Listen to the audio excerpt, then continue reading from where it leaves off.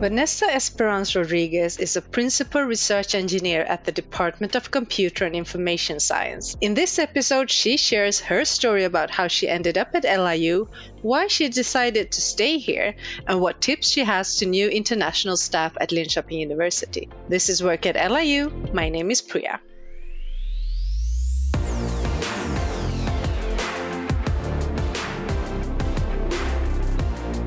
Hi, Vanessa. Welcome to the podcast. Hi, Priya. Thanks for having me. We're talking to different people at the university, international staff, and we want to hear their stories, and you are one of the chosen ones.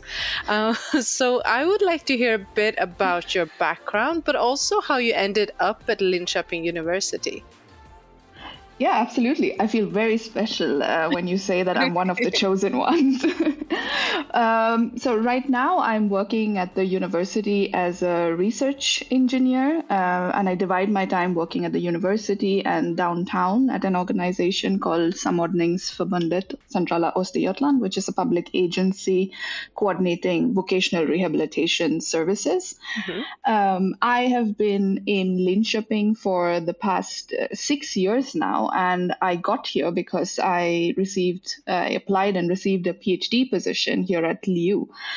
So I actually defended my thesis last year in the middle of the pandemic, and was one of the first people to have these long distance Zoom dissertations, which was very different from anything that I have imagined for myself as being a dissertation. But yeah, that was what it was. I'm born and raised in India, but I've been living abroad since 2012. So before Sweden, I was living in the Netherlands, where I also did my master's in international business. And I have a background in economics and hospitality. Okay, very interesting. Did you have any experience from Sweden before you came here? You said you've lived in Europe, so obviously yes. You had European experience, but did you have anything from Sweden specifically? Actually, no. Which I think is very surprising, considering that I was for nearly 2.5 years in the Netherlands, but I didn't actually meet any Swedes there during my time. I met one Danish person, but not really the same. Swedes. But yeah. No, not really the same. So no Swedes. And I think my knowledge of Sweden was very limited to knowing what the capital of Sweden is and knowing about Gothenburg and Kiruna, because Kiruna is a popular destination for travel, so I'd at least heard about it.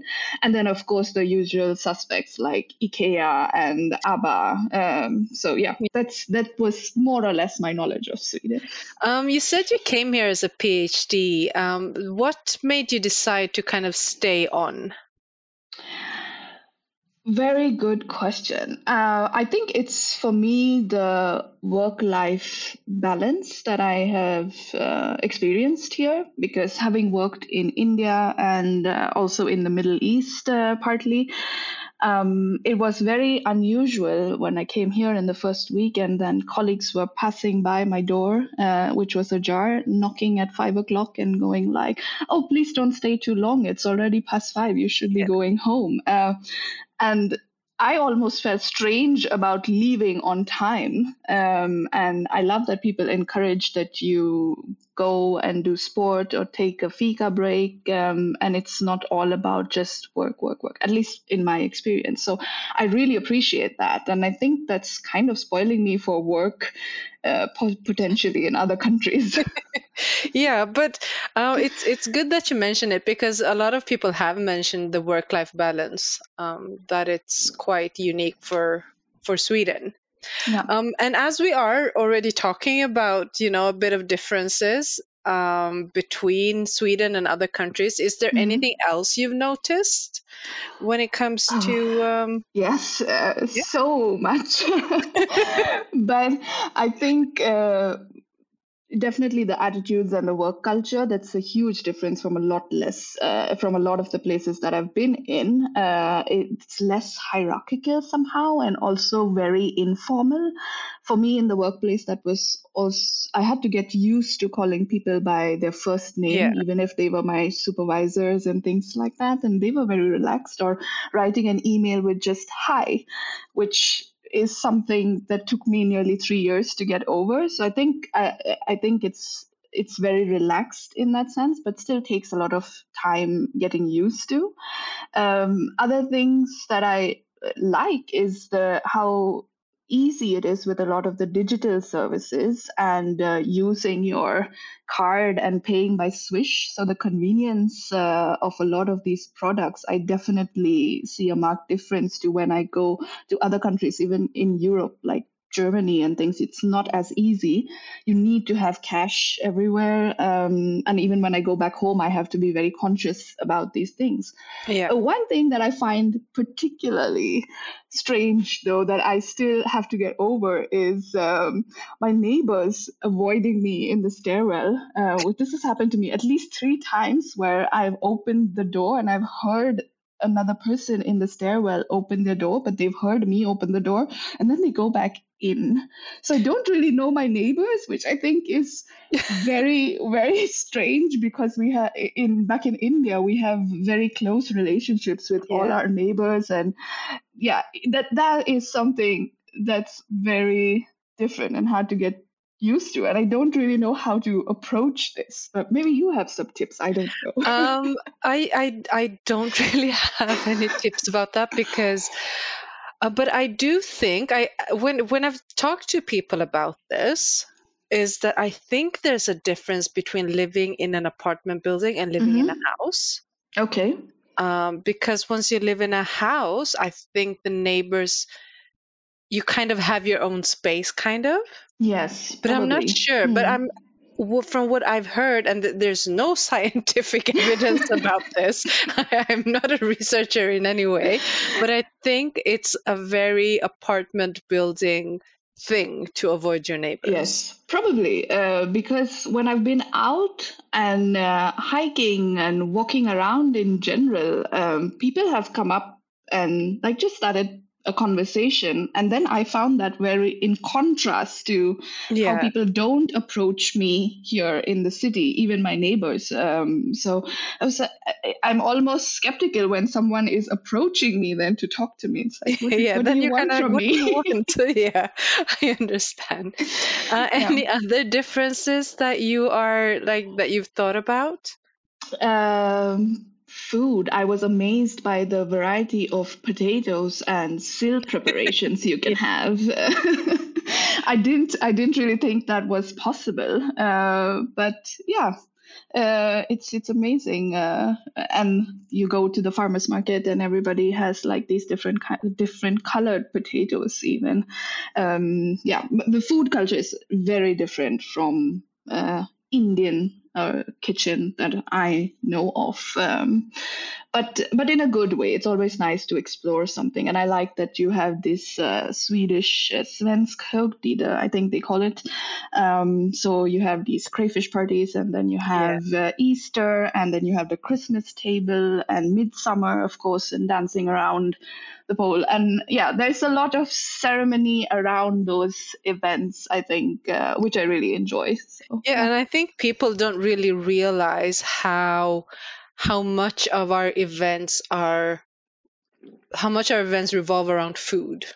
Yes. I mean, like Sweden might not be known for their culinary culture, like IKEA and meatballs. That's basically what people think. Yeah. But or like you mentioned, crayfish parties at Christmas. There's so much Christmas food, Easter food, midsummer food. Yes. There's just so much going on, Yeah. revolving around food. And then it's quite. I find, sorry, Sweden, but I find Swedish food quite bland. But there's a lot around. Yes, there is a lot. I think it doesn't get enough sort of press, so to speak. Yeah, meatballs have permeated their way into popular culture, and that's what's representing Sweden, unfortunately. Yeah.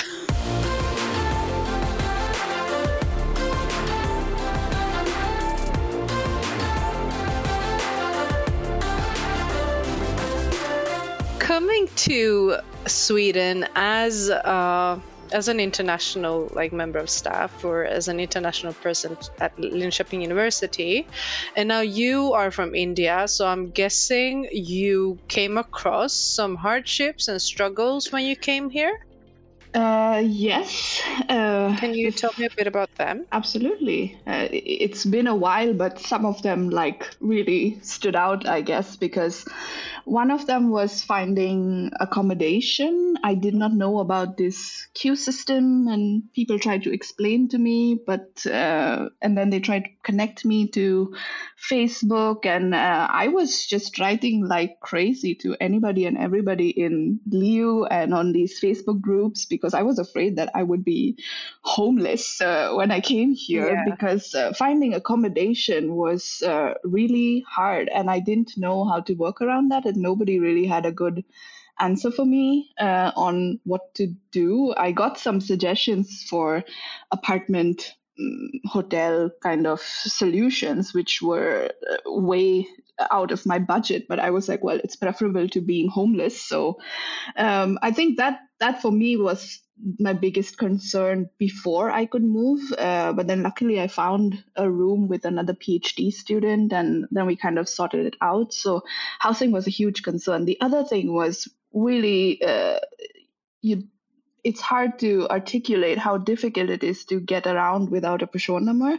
Yeah. At the time, I couldn't even become a bonus member at the supermarket without a personnummer. I don't know how that is now, but definitely, I think the most difficult thing was not being able to open my bank account. So I received my salary as a sort of check that I could go and cash out, but I did not want to do that because cash is not accepted in a lot of places. So it didn't really make sense to walk around with bundles of cash. No. And also, the banking system also I found really difficult because when I did get my personnummer and then the Swedish ID card that they said that I would need, I went there in October, and then they were like, well, we have the first appointment for you in December. And I could not wrap my head around why I need to have an appointment in December to open a bank account.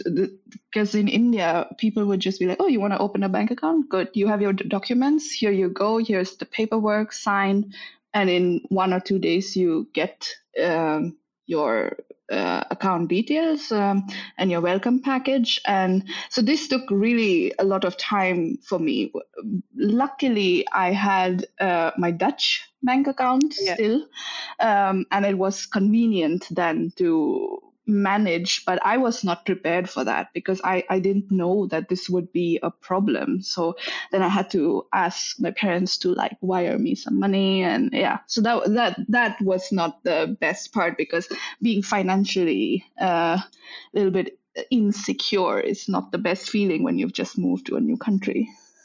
No, and I can totally understand. And what I can say, you say this was 6 years ago. Unfortunately, this is still the case with the personnummer. That it's you're quite locked when you don't have it. But once you get the personnummer, and you're in the system, things get a lot easier. Absolutely. But I don't think people realize just how much you need that personnummer. Exactly, because it's not a system that that I've encountered, because in the Netherlands you also get some kind of social security number. In the Middle East we didn't have that kind of a setup, nor did I have that in India, or where to the point where you need a social security number for doing anything at all. So it was really that shift that okay, this number is the most important thing for my life in Sweden. It is actually, it is. Without it, you need it. So we've talked about hardships and struggles, but let's go back to Sweden and the Swedes a bit. Was there anything you thought you knew about Sweden? You said you didn't have much experience about Sweden. You knew about Stockholm, ABBA, IKEA, and all of that. Yeah. But anything, how you think that people might be a certain way, and then you kind of realize, oh, I was so wrong about this. A little little bit. I think because Sweden is one of these countries that I've also always seen ranked in these happiness index kind of things. And I was like, oh, people here must be really jolly and everything. But when I came here, I understood that people are actually very reticent, like they hold back a little bit in the beginning. And when someone asks you "Hur mår du?" or "How are you?" you just say jag mår bra, tack, and you move on. Like they're not Yeah. looking for anything more than Yeah, that. no. Yeah. Because I guess in other situations, or at least back home, this could easily turn into a 15-minute conversation, maybe even longer, where you're actually talking about how your day is or what is up with you. And I didn't know this in the beginning, so I gave the long answer, obviously. And then when I returned the question to the other person, they were like, yeah, all well, thank you. And I was like, oh, that was very brief. And no, it is. You know what's fun? What you can try next time Yeah. is to actually say, no, because like you said, people ask a question and they expect the answer, I'm good. Yeah. But it's so much fun to kind of say, you know what? I'm not well today. Yeah. And kind of see their reaction. Because it is, like you say, like you don't dwell on your feelings or things like that, especially well, older people. I think older people might do, but and I'm talking like old, like over 80. But you usually just ask the question to be polite. Yes. That's Which true. is so it's quite fun to not be that polite. It's just fun to see people's reactions. Yeah, but I think once you get to know people, then they open up, and then you can have like that genuine conversation. Definitely. But in the beginning, so that was a bit surprising. I was like, oh, that's not how I should have responded, maybe. But yeah, I guess that was something different. I don't think it's wrong or anything. I guess that's just the way people are. But that was something that stuck out for me. Also, when someone pointed out, because I didn't notice this, but a lot of my colleagues in the beginning pointed out that I always said hi followed by the name. And this is something that I didn't even know that I was doing consciously. And then, like, 3 distinct people I remember pointed out, say, you always say hi X, like, and then I would say hi Priya or hi Johan or something like that. And they were like, and I was like, yes, and because I want the person that I'm saying hi to know that I'm saying hi to them. Otherwise, I guess to me it feels impersonal just to say hi. But people just nod and go like, hey, and walk by you. So yeah, maybe that's part of like the informality that is in Sweden. Like, you just say hi, and then just like you ask, how are you? Oh, I'm fine, and then you just get it over with. Like, so that was it. So just one last question to you. We've talked for a while. It's been very interesting.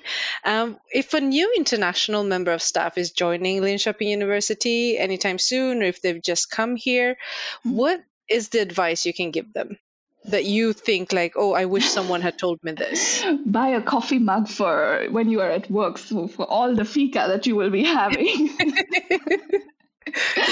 No, but on a more serious note, I think as I mentioned, with the finances and the bank account, if you haven't got your personnummer, this can be, you just have to plan for that you can manage your finances to tide you over for maybe the first 2 or 3 months at least, even if you are getting paid, to factor that in, and also factor in costs of like furniture and household items that you might need to buy if you're moving into an unfurnished place that you're renting or whatever.